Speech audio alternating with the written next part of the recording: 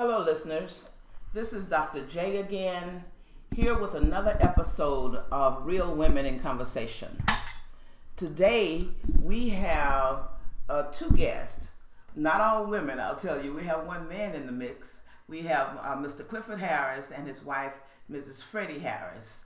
You may remember that Freddie spoke to us several episodes ago on coping with lupus. She's back today so that she and her husband can talk about a program that they co-founded called Drug Alternative Program. And Cliff is first going to give us some background on how he came to be interested in developing a program to help drug and alcohol addicts. Cliff. Maureen, I just want to give a little background of myself. I was raised in a Christian home. I never was raised in a home where there was a dysfunctional family. My father took care of us, that kind of thing. But as a teenager, I didn't start using drugs until I was married and had children. And I always ran with a group of guys who, when they started smoking marijuana, I was upset with them. Why are you smoking all this drugs? Because I never did smoke, drink, or do any of those things as a teenager. I wasn't raised that way. My father never drank, smoked, did any of that in the home. And I wanted to be part of. So I wanted to be part of this group. And I wanted to be accepted in this group. Let me ask you then, how did you go from admonishing them about drug use to now wanting to participate in because the I drug had use? to either separate myself from them or be part of this group. I couldn't change the group. Right. So I wanted to be part of them and have these friends. So I started smoking the weed with them. And then it went from marijuana, it went to heroin. I can remember the young man who, when we started shooting the heroin, I would never shoot myself. I would never do the needle myself. I would have him do it. Then I learned how to do it for myself. So I've got 2 marks on both of my arms that'll be there the rest of my life to show me, what I used to be and what I used to do. I was a drug addict when I was married. I lived a double life. I had a family over here. I had 2 women on the streets who I was a pimp. I did all of that and had children and a home over here. How did you justify that in your mind, that double life? Well, the more when you start doing drugs, you can't justify it. You know that you're doing wrong, but it takes that power, that drug overpowers you. I had gotten to the point where I was doing as much as $150 a day of heroin.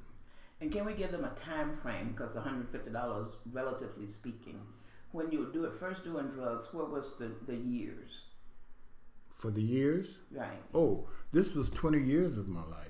Okay, about 20 years ago? Yeah, no, Or 20 more. years of doing drugs in my life. When did you start? I was about 21 when I started. I didn't stop until I was 42. Mm-hmm. I didn't change my life till I was 42 And would years you mind old. telling us how old you are now? I'll be 80. Oh, My next birthday. fantastic. Yeah. So we're talking let's say 40 years ago. So when you talk $150 then, so we're talking $300, $400, $500 now of the kinds of amount of drugs. I just want to give them a perspective on that. Okay, so you're doing that amount of drugs, and then what else happens? Well, as far as my drug life go, I lost family. I lost my home. I've been in the Colorado State Penitentiary twice, in and out of jails all my life. I stole from my kids, stole from my ex-wife. I even gave my ex-wife a disease, a sexual disease, and blamed her. You didn't get it from me. You got it out there. You were one who was messing around. But in all of this, the second time, I mean, that's a lot in that story, in that period of life. I'm just throwing out some things of what I did. I did some things, especially to my children, that, you know, they were young, and because of the drugs, So you weren't the kind of parent that you wish you had been. Yes, I wasn't raised that way. I knew all of this was wrong, but it just overpowered everything. Let me say to the listeners that Mr. Harris has a book called Death Dance, where he details a lot of this information. So I know that your parents, your mother and father, were very devout Christians. Yes. And they raised you in a very strict Christian home. Yes. So I can't say that it was strict. Okay. I didn't have a home that it was, you know, you couldn't move, or, you know, it wasn't strict. It was, I had a happy childhood. Very good.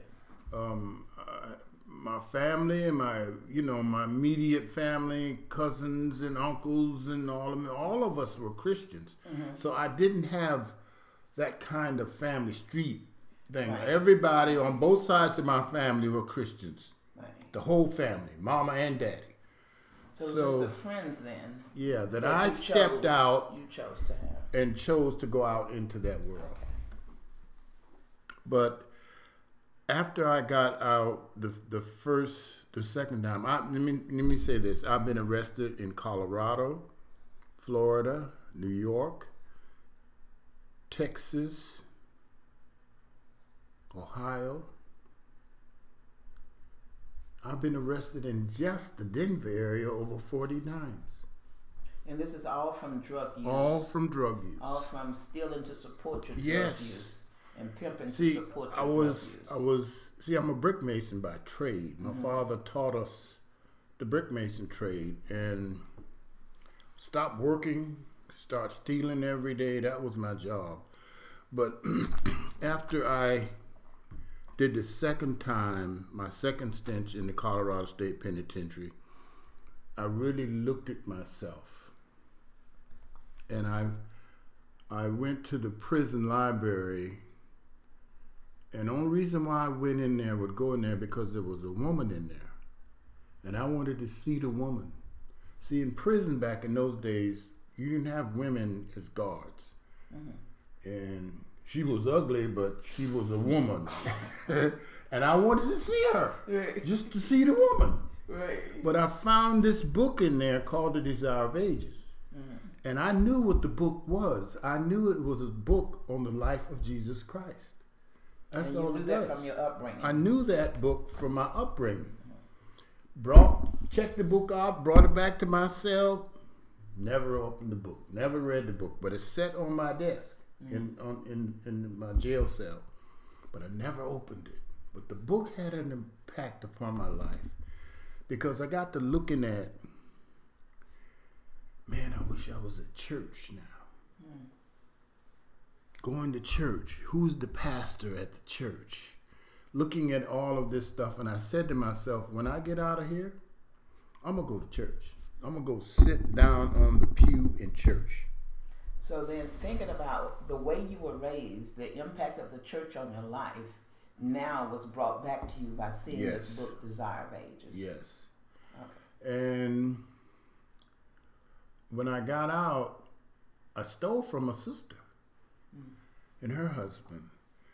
And so when you get out of prison, they want to know where you're going, who you're going to stay with. You know, you're on parole. So I called my sister, and my niece answered the phone, because my family didn't know where I was. I didn't let them know. And my niece answered the phone, and I said, I want to speak to your mama. And my sister came on the phone, and you know the first thing she said to me? What? I love you. No matter what you've done. No matter what, I love you. That's a true sister. True sister. Wasn't a codependent sister or a codependent family. I didn't come from that. They wouldn't get involved with my drug use, my life. But they knew about it.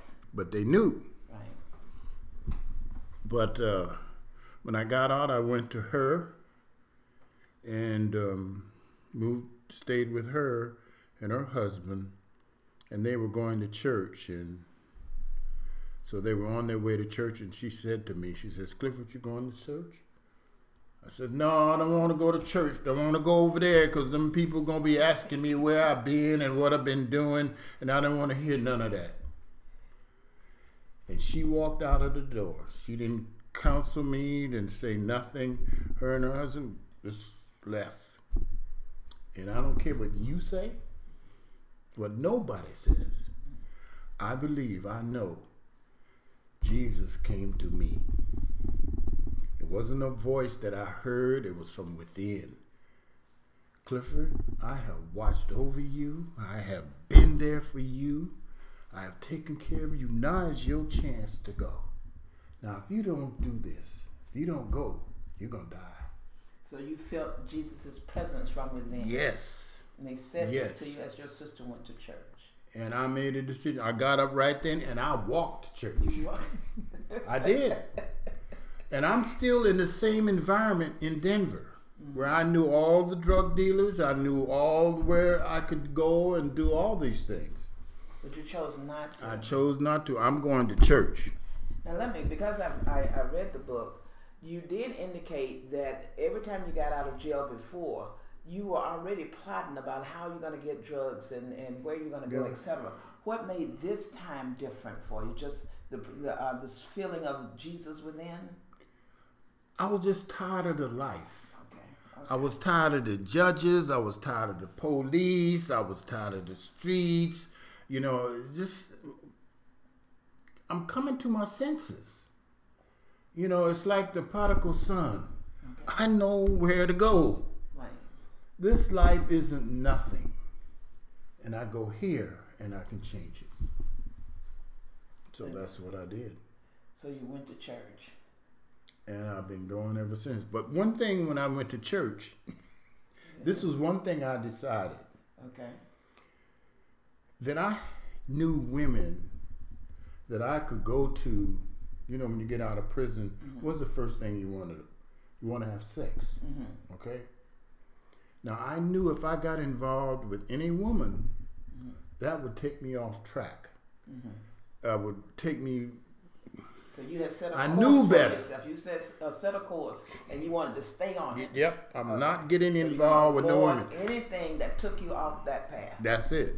Because I knew women I could just go to and say, "Come on, girl, let's go, let's get down. Thank you, and I'll see you later." Right. You know. Right. But I knew better than that. So when I went to church, I wasn't going to get even involved with a female. Period. Okay. Not to get off track. That's a big commitment. Yep. And I had been going to church for about 4 weeks, 3 weeks. And my son and I were standing in the, Jeffrey at that time, he was about 20, 21, something like that. Jeffrey was young. And we were standing in the lobby of the Denver Park Hill Church. And all of a sudden, here comes this girl, comes right up and speaks to Jeffrey, and all I saw was her face. That's all I saw. See, because I'm the type of woman, when I see a woman, it's like, I'm looking all over your body. You're checking it out. I'm checking you out sexually. Right. You know? Right. But I didn't do that. All I saw was his face. And in this face, I saw all this peace and joy. And I looked at her, and she walked away. From her. Yes. Okay. And she kissed Jeffrey on her cheek, on his cheek. And she walked away. And I said to Jeffrey, I says, "Who is that?" She didn't even acknowledge your presence. Nothing. I'm just standing there. And she walked away. And I said to my son, I said, "Jeffrey, who is that?" Now, I would have already made a decision. I'm not getting involved with no female, right? Exactly. But when I see this one, I mean, it was like the Holy Spirit was telling me, she's the one. Okay. So this was no ordinary meeting. No, because So this was kind of God ordained. thank you. Okay. And he said that, he said, that's Freddie, Daddy. You want to meet her? I said, no, not right now. I didn't say no more. So I was still staying with my sister. And I asked my sister for her phone number. My sister said, you don't want to meet her. She got 3 bad kids. And I didn't think nothing of the kids. That wasn't a problem for me because I love children anyway. And you had 3. Yeah, I had 3. And then I asked Jeffrey, my son, for the phone number. And he said, oh, Daddy, I don't know it. And I'm like, okay, that's okay. I don't need none of y'all. When I go back to church, I'll handle it myself. Okay. And so when I went back to church, she wasn't there that next week. So Freddie, you take it from there. I had gone to another church, but when I got home, the kids and I, we wanted to go back to the evening meeting, you know. So when I went back and I saw Cliff, and all of a sudden he just really impressed me. And he was standing in the corner, and I was standing, and he was just staring at me, and I could just really Wait a minute, feel... Freddie. Let me say this part to the audience. I was standing against the wall, and she was talking to another guy, and her back was to me, and I just kept looking at her back, and I said, yeah, I know you know I'm here, and I'm going to keep watching you. Yes. And I felt his eyes in my back, and I just turned around and walked to him. I said, hi. And I said, hi. And I said to her, I says, you know what? I says, these were my next words to her. I says, I'm looking for a Christian friend. I says, how would you like to be that friend? I said, I think I would like that. I said, but in order for us to be friends, I said, we got to get to know one another. What's your phone number? Where you live? So we exchanged phone numbers. Okay, Freddie, you fell for that line.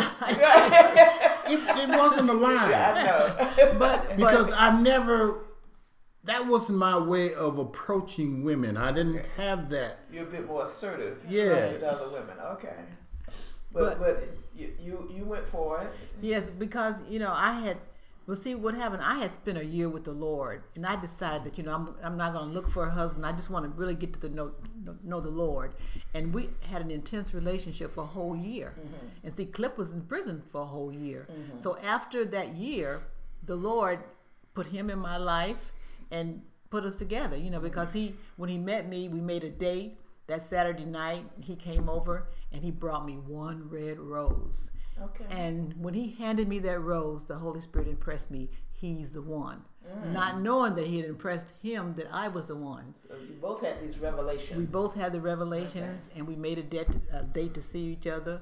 I went to his house. The next day, I went to his house, and he sat down on one end of the couch. I sat down on the other end of the couch. He told me all about his drug life and everything, And just off the bat. Off the bat. And I've never done drugs. The reason why I did that, because, see, all those people at the church knew me they knew me from way back. Right. See, and she was the Bible worker for the church. Oh, okay. So they were going to tell her anyway. Yeah, right? she's going to find out about it. So I'm like, you need to hear it from me. Okay. So I told her I've been a drug addict all my life. I've stole, I've lied, I've cheated. I just got out of prison. And she looked over at me and she says, is that all? And I said to myself, this girl got to be crazy. And I said to her, will you marry me? And would you believe on the first date? On the first date. And I said yes. But the Lord had impressed me already that when he gave me that 1 red rose, he said he's the one. The night before. So I knew out of my relationship with God that that's the man that he had chosen for me. So that's why I said, is that all? Yeah. And we went from there. And when she said yes, I kissed her, and we've been kissing ever since. Ever since. For 34 years. How many? 34 years. For 34 years. And that was a powerful rose, man. Yes. And the rose is on all our trucks. Right. That's our trademark for our marriage. Right. Well, now that you talk about trucks, that gets us to the next phase, which is the drug alternative program that you guys developed based on Cliff's desire now to use his experience to help others. So can you tell us a bit about your program? Well, we started our bricklaying business at first, and then Cliff said, honey, I'm tired of laying bricks. I want to help build lives. And that's when we started Drug Alternative Program. And we started out as a support group, but then the Lord impressed us, you need to do more. So we opened up our first recovery home. So we had a business in California for 32 years. We had a 12 to 18 month recovery home for men. This is residential. Residential program. So we moved to Alabama thinking we were going to semi-retire and just have like a support group or help a church with the codependents. But last year, the Lord impressed us that He wants us to have a recovery home here. So in May, we opened up a 12 to 18 month program here in Huntsville on Meridian Street near A&M, your alma mater. And we have 7 guys. And it's full already. It's full already. And this is what we're doing here in Alabama. Let me ask you about the elements of your program, because I read, and this is earlier, your book is 1999, and you said you had like a 50% success rate. Right. First, that it's all men that lives in this residential home. I know that you have a landscaping business that they use to support themselves. But there are other elements where you lead them to Jesus as the alternative to the drugs. Can you tell us a bit about that? Our program is set up like everyday living. These guys, they get up in the morning, we have worship, they go to work, they come back home, and they're self-sufficient. They do all the cooking and cleaning, and then we have our therapy sessions in the evening. They have one-on-one therapy, they have group therapy. But we tell them it's not just about getting off drugs. We want to lead you to Jesus Christ and help you to build a relationship with Him so you'll have a permanent life with Him. So we have a Bible study on Wednesday nights. We go to church on Sabbath. And it's like everyday living. And we tell the guys, if you follow this pattern, and continue to have Jesus in your life and get over the drugs of what you're doing, you'll be successful. And the guys who have finished the 12 to 18 month program, we do have a success rate of, 50 to 65%. That's excellent. Now, how did you decide that it was only going to be men? And then how does a person apply to this program if they're interested in participating?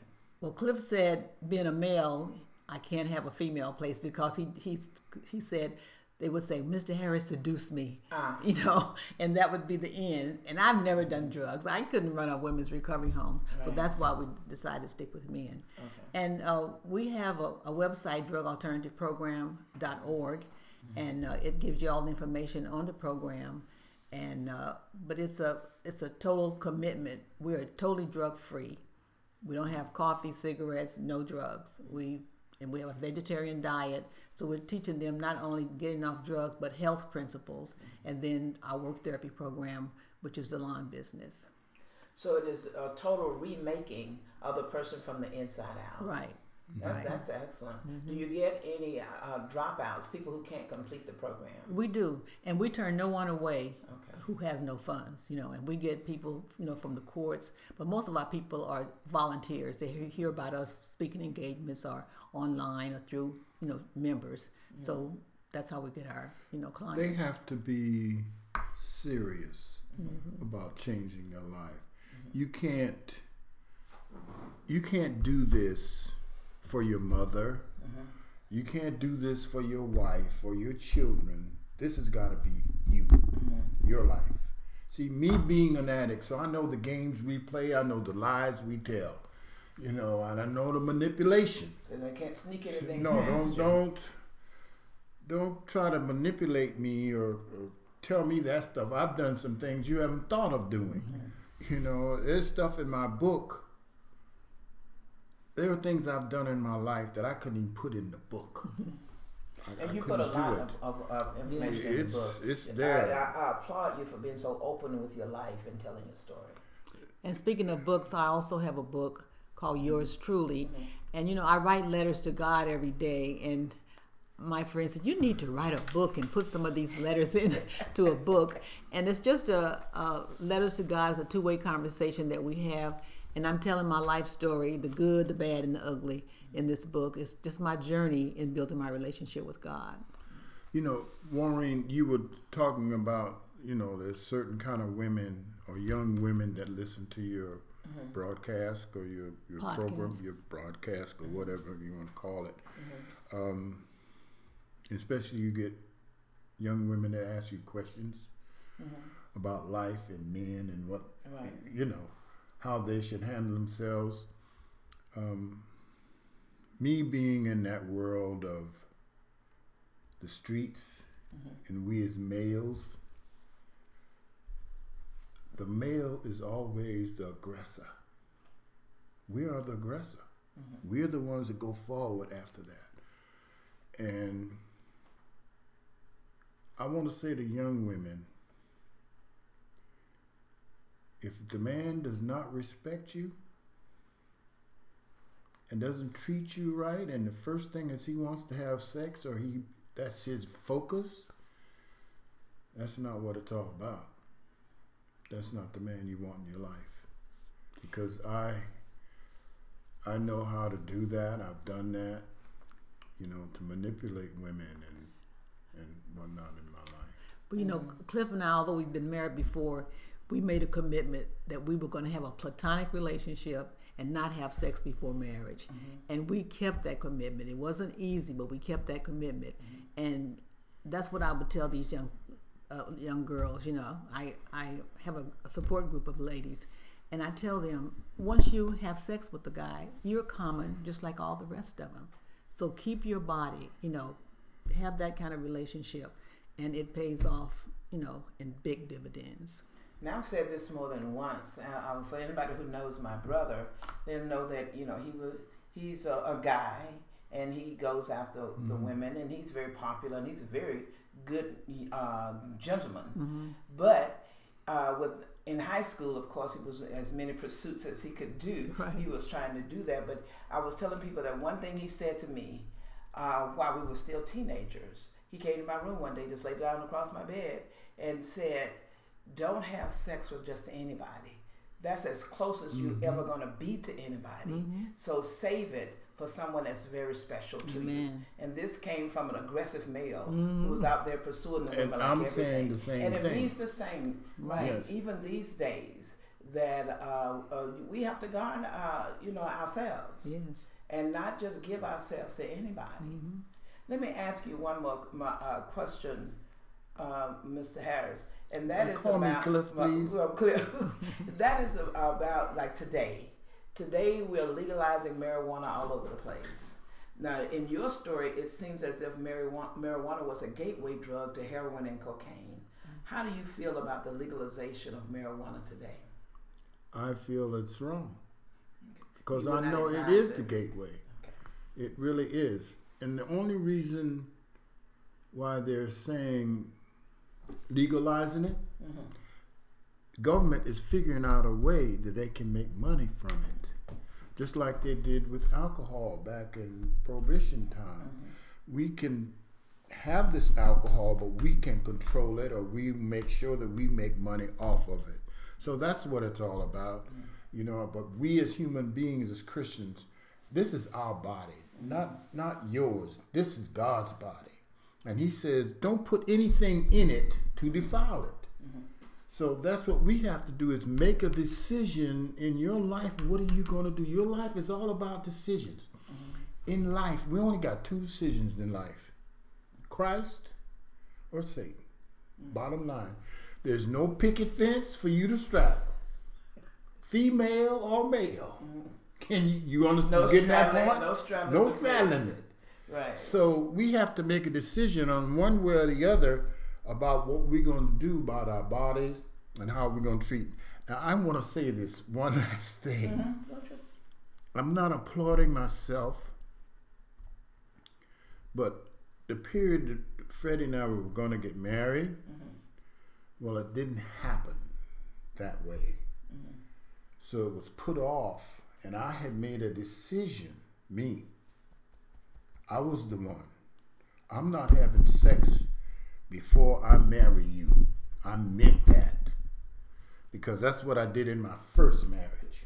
And I was determined not to do the same thing. Here we were, just about to get married. And then she's at my apartment, my place. And we can have sex, we can do this, we're gonna get married soon. No. Leave, get out of here. You go home. You have made the commitment. Yeah, I had You get out, girl. You go away. Because I had to keep that. And to stay on the path. Yes. Stay on the path that you set for yourself.